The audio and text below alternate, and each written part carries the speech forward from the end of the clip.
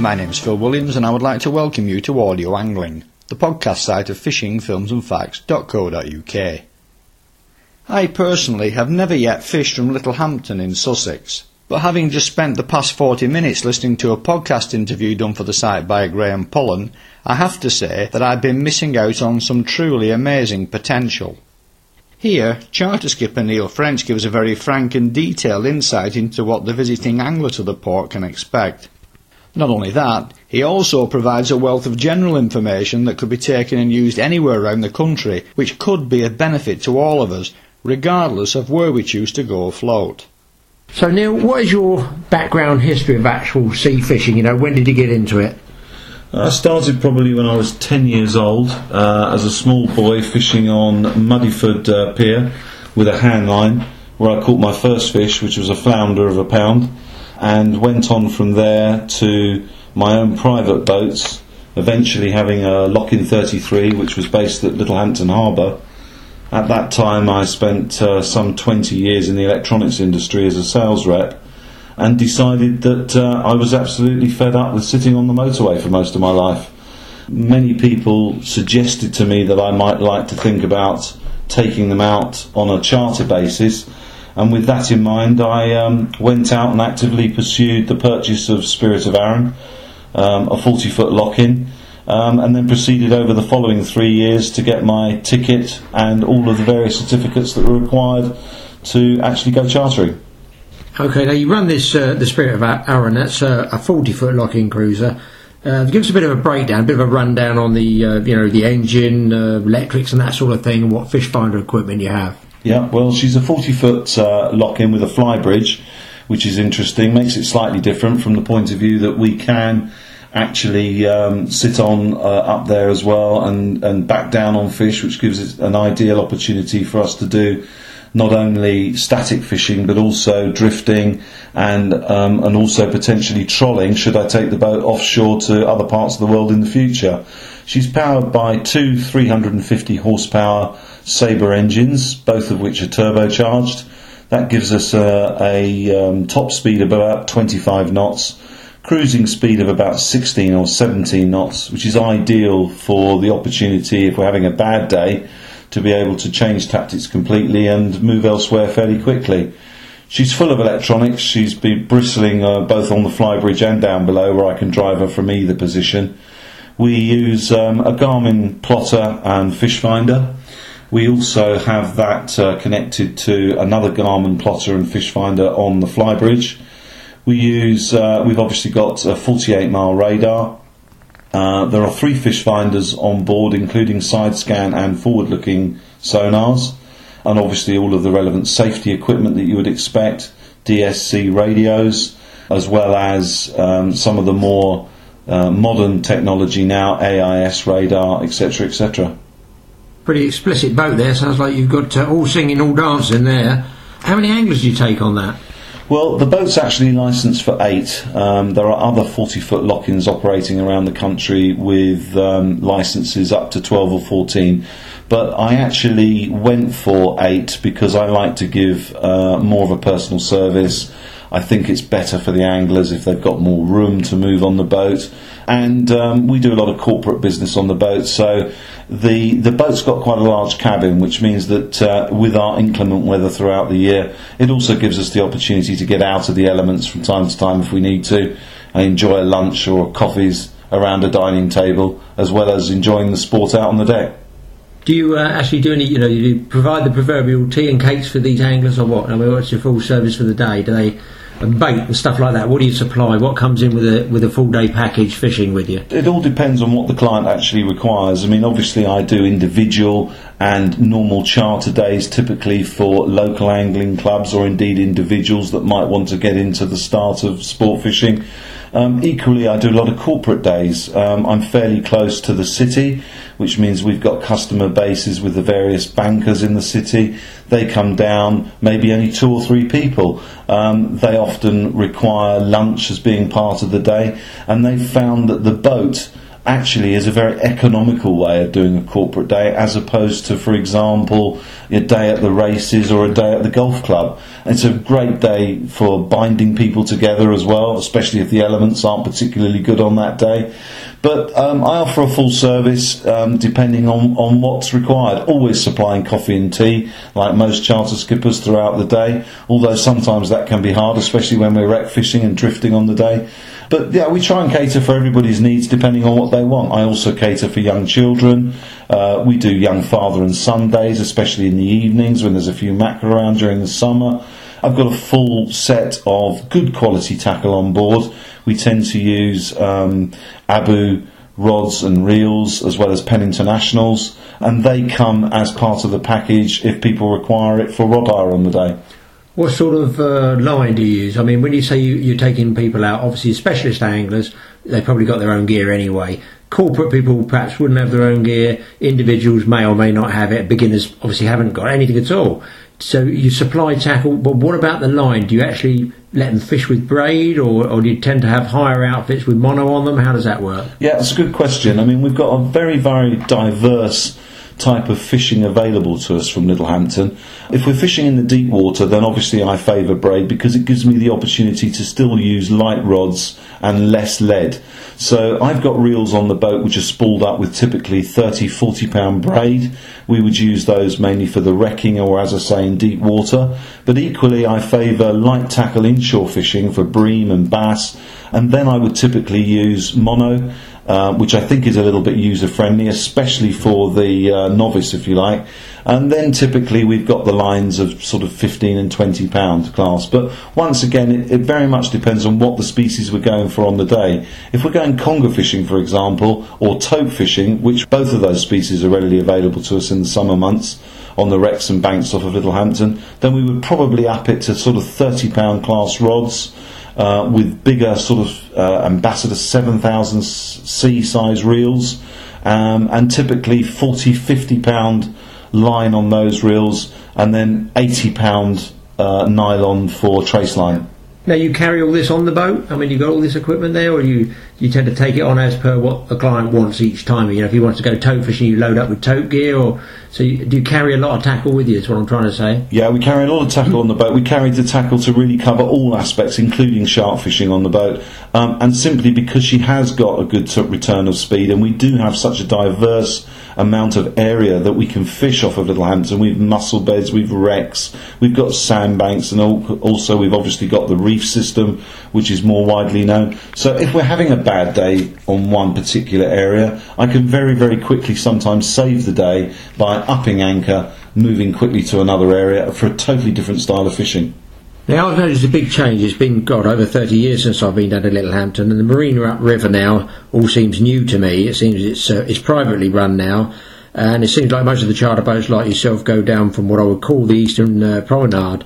Are there any other plans for any extensions of marinas here, or is Littlehampton, is it gone as far as it can do, to the best of your knowledge? Well, I think like most areas around the country which have got a sort of nautical background to them, the eastern side of Littlehampton has been very well developed over the last few years. Hence the reason a lot of the charter boats have now ended up in Pier Road on the eastern side near the Harbour Master's office. There are a lot of plans to now develop the western side of the river, which at the moment is fairly sparse. The development plans that I've seen include the use of a new all-singing, all-dancing marina facility where the golf club is at the moment. But of course, you're quite right, the marina now itself is privately owned. There's been a lot of development up at the marina, and if you go up there, you'll see an awful lot of boats, both on permanent moorings and or on the hard standing, as well as a slipway which is available to people coming with their own private boats. So we've actually now got a slipway on the east and west side of the river. So you've got easy access to the harbour entrance, no more than 5 minutes from each slipway. Now, anybody using a small boat, I did actually go down and have a look at them, one in the private marina, as you say, upriver, and a really super wide one down in the town on that's Pier Road, that's I guess what you call that. Anybody bringing a small boat down here, any tips or areas to avoid or just to beware of if you're taking a small boat down there yourself? Well, I mean, absolutely. At the end of the day, it is a tidal river, and so you need to be conscious before you set out that you arrive and launch and, in fact, recover your boat at the right times of the tide. The river doesn't completely dry out. There is always water in the river, but you do need to be conscious of the fact of two things. Firstly, it's a very fast-flowing river. On a spring tide, you can get as much as 6 knots of speed from that from the harbour entrance itself, and also we have the sandbar across the entrance of the river itself. For safety issues, I would really tend to leave your entrance to the harbour within 3.5 to 4 hours each side of high water, and that really depends on both neap and spring tides for safety. You need to be conscious as well that you will sometimes see a bit of swell in the river, especially in the harbour entrance when we have a southeasterly wind of over force 4.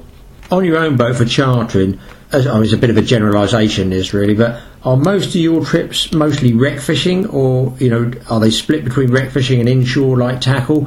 How do you find what are people wanting now? What's the angler of today really looking for with his fishing? Well, with the speed of the boat and with the fact that we've got over 100 wrecks, say within 20 or 30 miles of the harbour entrance, wreck fishing is still and does remain very popular. However, Littlehampton is very well known for its bream fishing, so it depends very much on the time of year, but I would suggest that between April and June we tend to specialise mainly in light tackle inshore for the bass and the bream.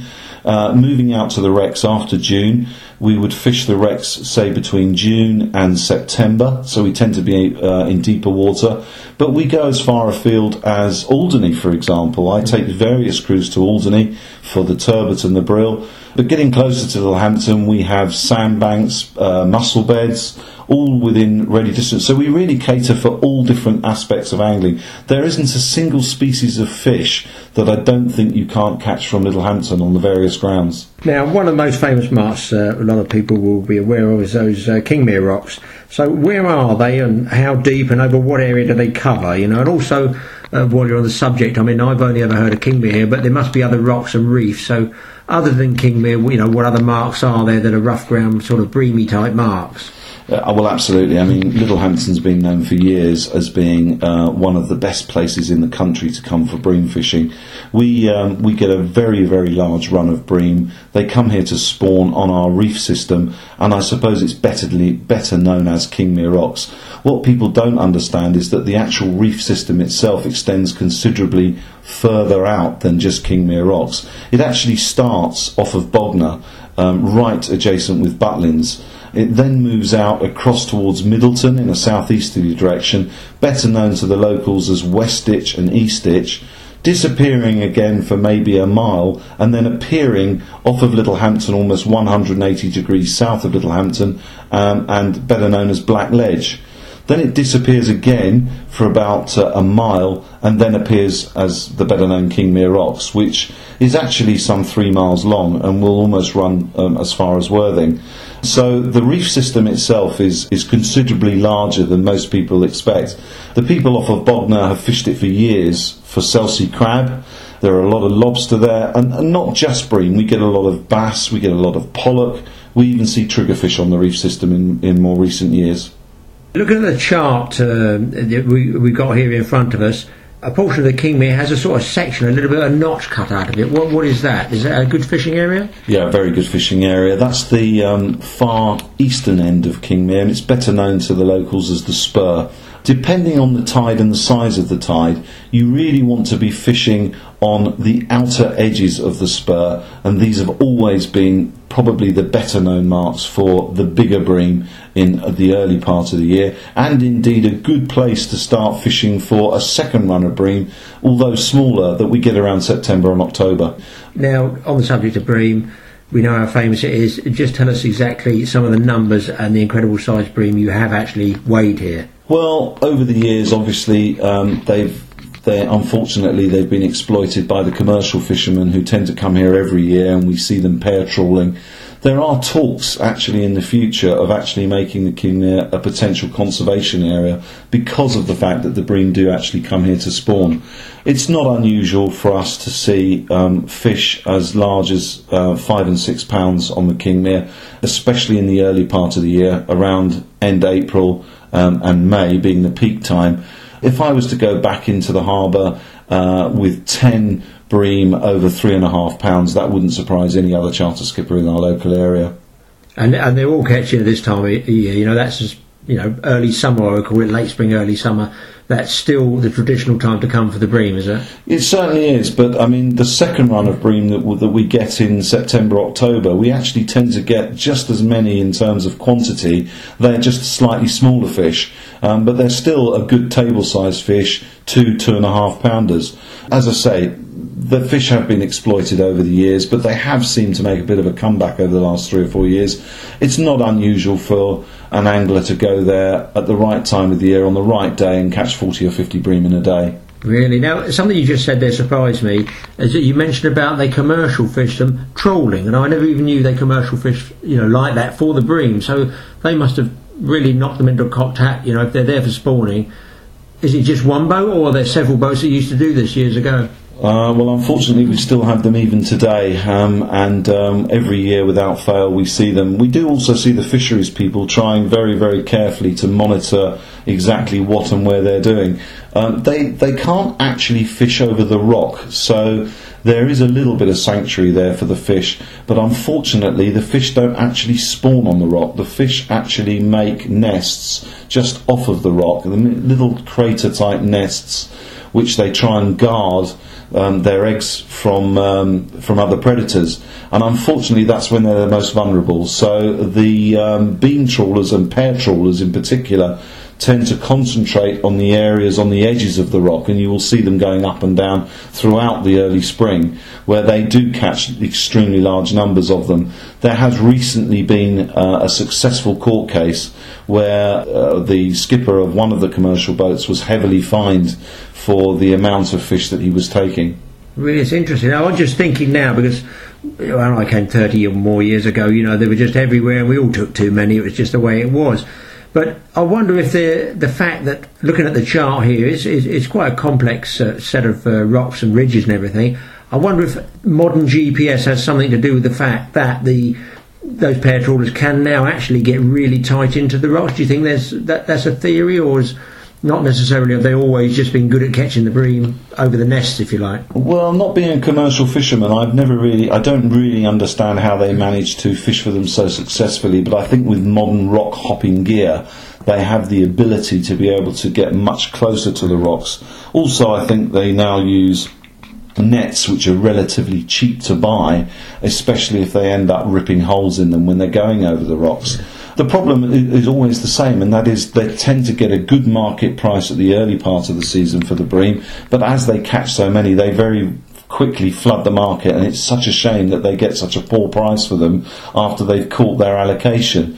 With regards to conservation, I have to say anglers have changed their attitudes considerably over the years. Gone are the days when I used to see people returning with sackfuls of bream, some of which unfortunately used to be returned and thrown back to the sea.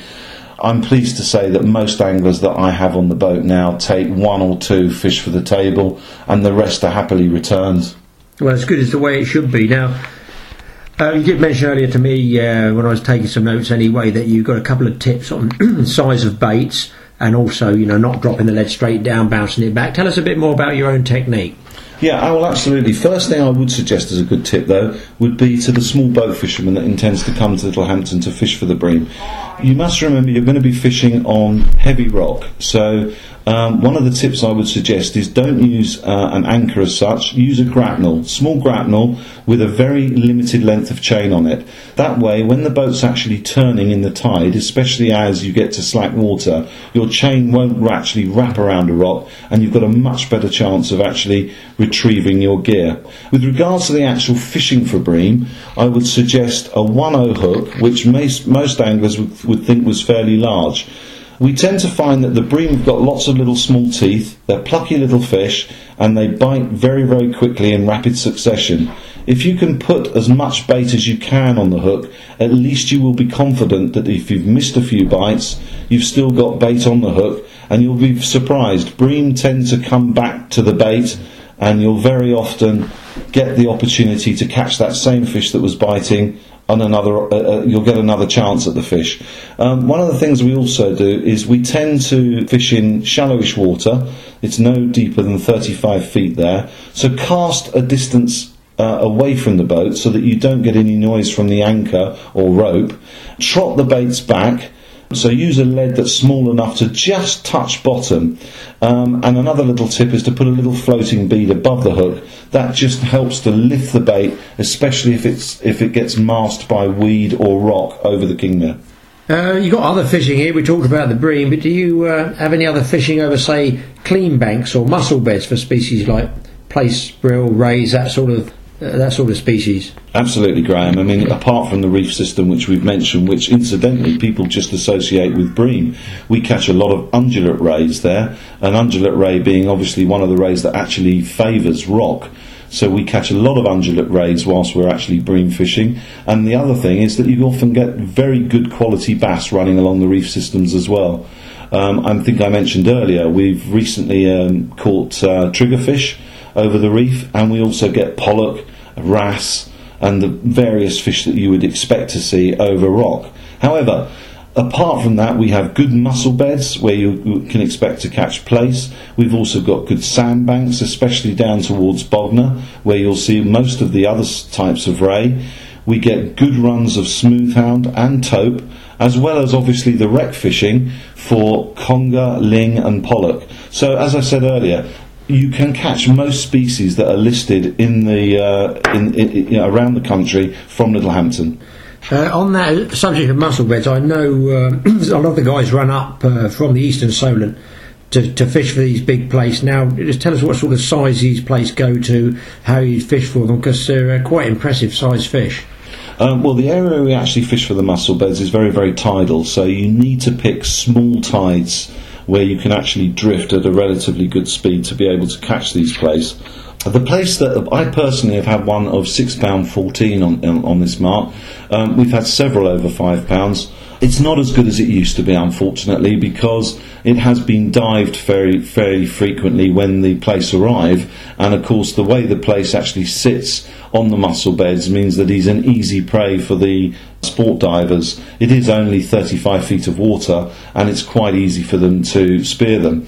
However, there are still good plaice to be had, and it's not unusual for us to get a bag of 20 or 30 plaice on a good day. And what sort of tackling techniques? Any particular baits for those? Well, I prefer using ragworm for the plaice. We do often use a spoon. Sometimes about 6 inches above the bait is ideal.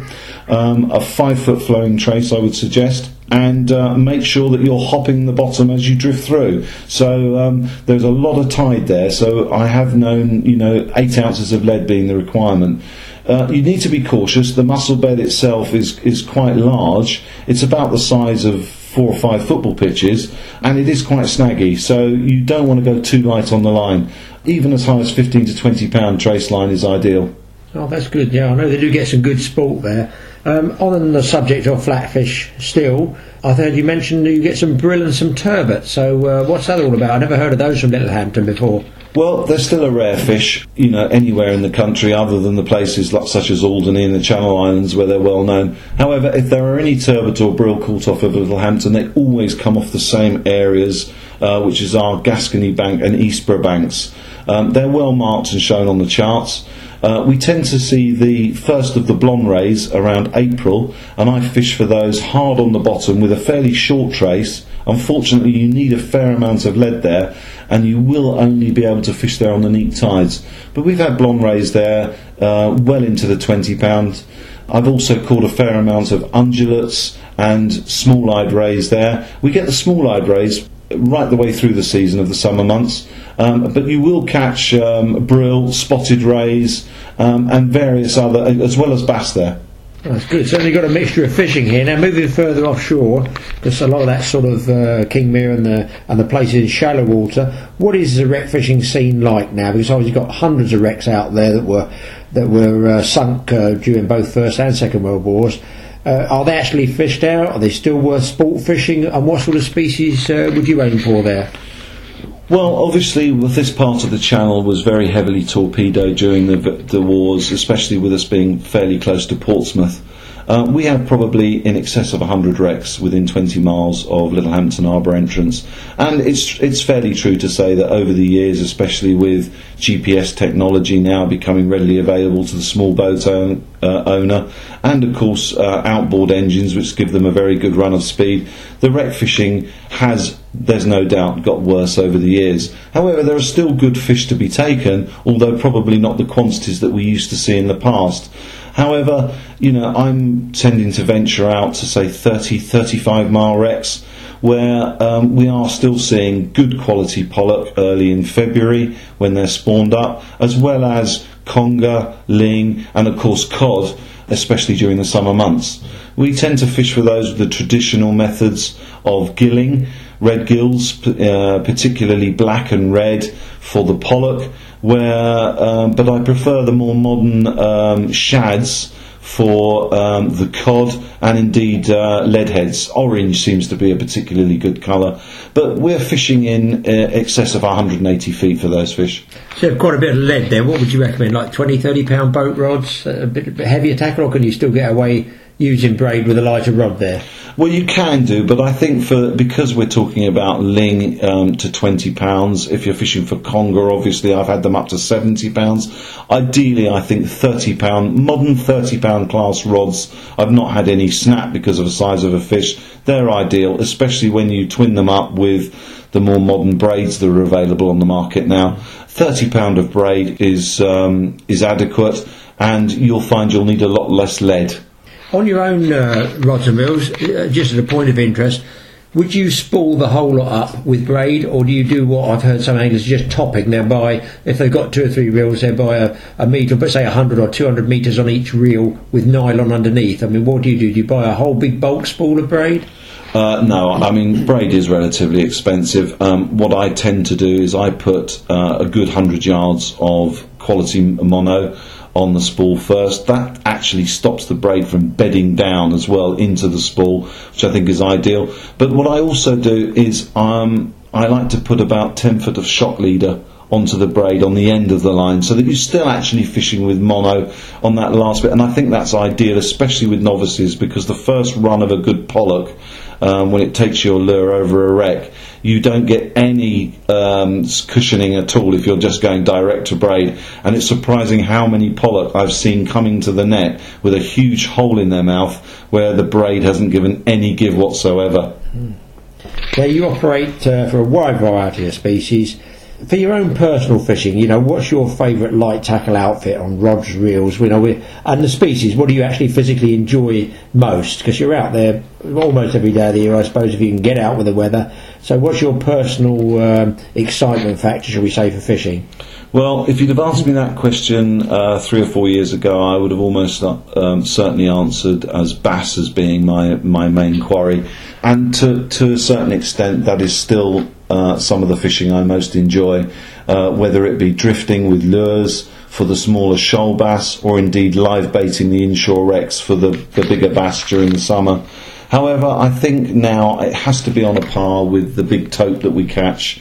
We catch tope to 50 and 60 pounds during the summer months, and I think they're probably the finest sport fish that we have in our area, and probably the most likely fish that you've got to compare with big game fishing outside of the UK. Yeah, they are pretty exciting. I quite like shallow water tope fishing. I see you've got 2 logbooks here, which you must fill out pretty regularly. And I couldn't help thumbing through it, and I saw some absolutely frightening statistics on bass, with some huge numbers of bass. And you're catching these in the autumn and winter, so what's that all about? Yeah, absolutely, Graham. I've been keeping these logbooks ever since I started charter fishing. I think I've now got 5 filled in over the years. And in fact, I keep one on the boat for the clients to look at as well. It gives them an idea of what's being caught at that time. Basically, at the end of every single day, whether it be a good or a bad one, I come back and I fill in this logbook, mainly for my own use. It gives me an idea of where I caught the fish, what type of tide. I'm always looking for a factor that might help me in my quest to continually find fish. With regards to the bass, we get a good run of bass in the spring and autumn. They tend to be shoal fish, and they tend to be feeding heavily on the sprats that shoal up in our area at this time of year. For that reason, on a day when they're on the feed, we often drift through them with lures, and we can catch phenomenal numbers of them. Once again, being conscious of the conservation side of things, we tend to return a great deal of those fish. But during the course of the day, we will always see some of the bigger fish turning up amongst them as well. Bass fishing still remains one of my favourite forms of fishing, but I think ideally the months of July through to September are my favourite, when we actually target big bass on inshore wrecks with live bait mackerel. What sort of size fish are you talking? I thought I did see one on your website. I think was it £13.9? Is that the biggest one you've had? £13.9 is actually the biggest one we've had over the last year, but we catch probably in excess of 30 bass a year, I would say over £10. The biggest one we've ever had on the boat is just under 15. But they're extremely rare fish, you know. I mean, we catch a lot of bass between £7 and £10, but it's a bit like a golfer. If you didn't get a hole in one, if it's not £10, it's not £10. I often see a big bass, magnificent looking fish, which I expect to be bigger, and then sometimes disappointed to see it go £9.3 on the scales. If it's not £10, it's not £10. Well, you've got to leave those scales at home. I've done that one myself with a lot of different species and wish I'd never put it on the scales. Now, on those numbers, you give us the sizes. You know, what have you done? I mean, it looks like sort of 50s, 60s, even more you've had in a day, you know, albeit a lot of them return. But what sort of numbers do you remember getting with the big catches of numbers of fish? It's not unusual for us to have in excess of 100 in one day. I think actually the record for the boat is 300 and something. So, yeah, we've had a few. That's amazing. Any sharks? You were talking earlier on these fantastic tow fishing you get, and I heard you mention you hooked up to a thresher. What was the story on that? And give us a rundown. Have you done any Paul Beagle fishing, or does anybody indeed go Paul Beagle shark fishing anymore? Well, years ago, Littlehampton, believe it or not, was actually quite well known for shark fishing. In fact, the lady record for the area, the British record for the area was caught by a lady angler from Littlehampton. For the past few years, I've been trying very, very hard to catch either a thresher or a Paul Beagle off of the more commonly known areas off the Isle of Wight, which in actual fact is only about a 40-mile run for us, so we can safely get there within an hour and a half where we start our drifts. But the thresher that we did hook last year, we had on for an hour and a half before we lost it, unfortunately, and that was on a day when we were tote fishing. But they are there to be caught, and every year we see sightings of them. With regards to Paul Beagles, unfortunately we don't see them enough for me to actually go out and target them, but every year when we're wreck fishing, somebody will be reeling in either a ling or a cod, and it will come up bitten in half, where it's been taken by a Paul Beagle halfway up. I've also had Paul Beagles following hooked fish right up to the boat, you know, which is normally my first knowledge of it is when an angler says, "Look at the size of this thing, we need a bigger boat." So they are there to be caught. I would dearly love to catch one, and we're trying hard.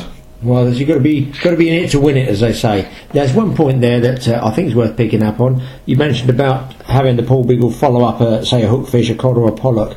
You told me a tip which I didn't know about before, about the returning of bass, you know, when you're doing catch and release fishing. What was that? You know, you don't return it, or you do return it a certain way. What was that about, returning the bass? It might spook the others. Yeah, I've definitely found over the years that, especially in our shallow water areas, that when the bass are feeding heavily, they tend to move with the boat along with the hooked fish.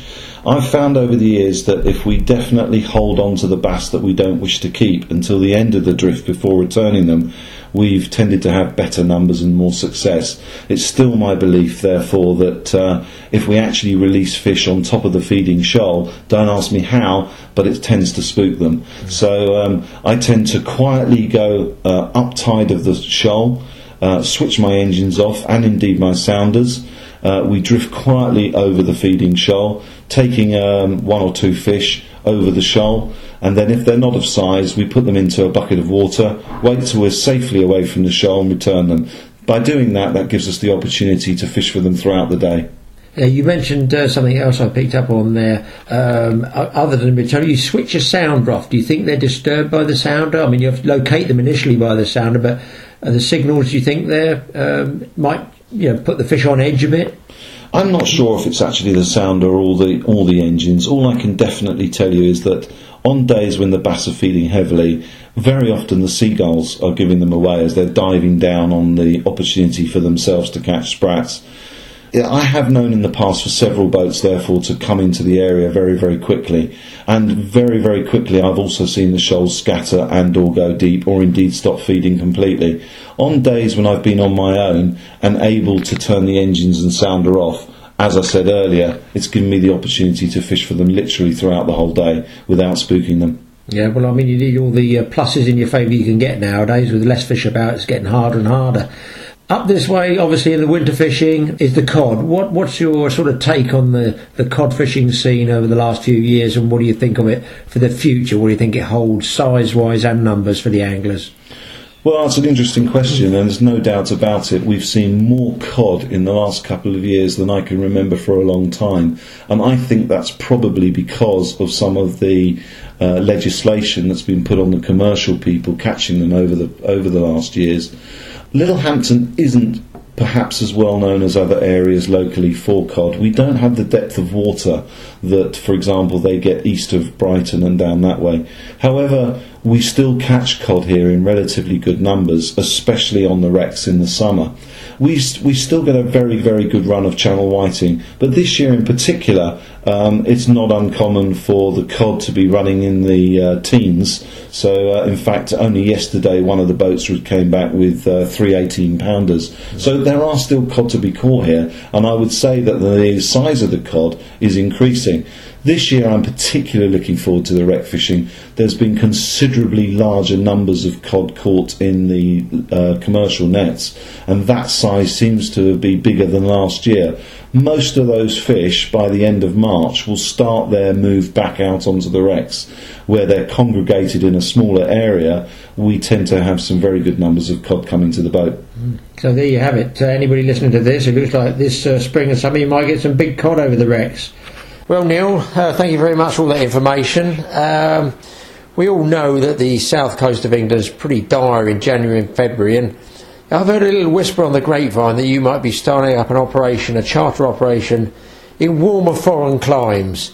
Now, I've heard Kenya mentioned as one of the places I've also been to many years ago. Great fishing there, so are you going to let us in on the secret? Are you going to tell us what you're thinking about for perhaps next winter? Yeah, I mean, there's no getting away from the fact that the period between November through to March is very often cold. It's very, very difficult getting a day out dependent on the weather. We tend to get more wind, and I'm really looking forward to being able to extend my business throughout the year. So with that in mind, I've been looking at Antigua, Tobago, and various other destinations around the world where we might be able to operate. I think at the moment our favourite is probably coming out as Watamu in Kenya. Over the years, they seem to have developed a fairly large fishery around the hotel there, predominantly looking for sailfish, black and striped marlin.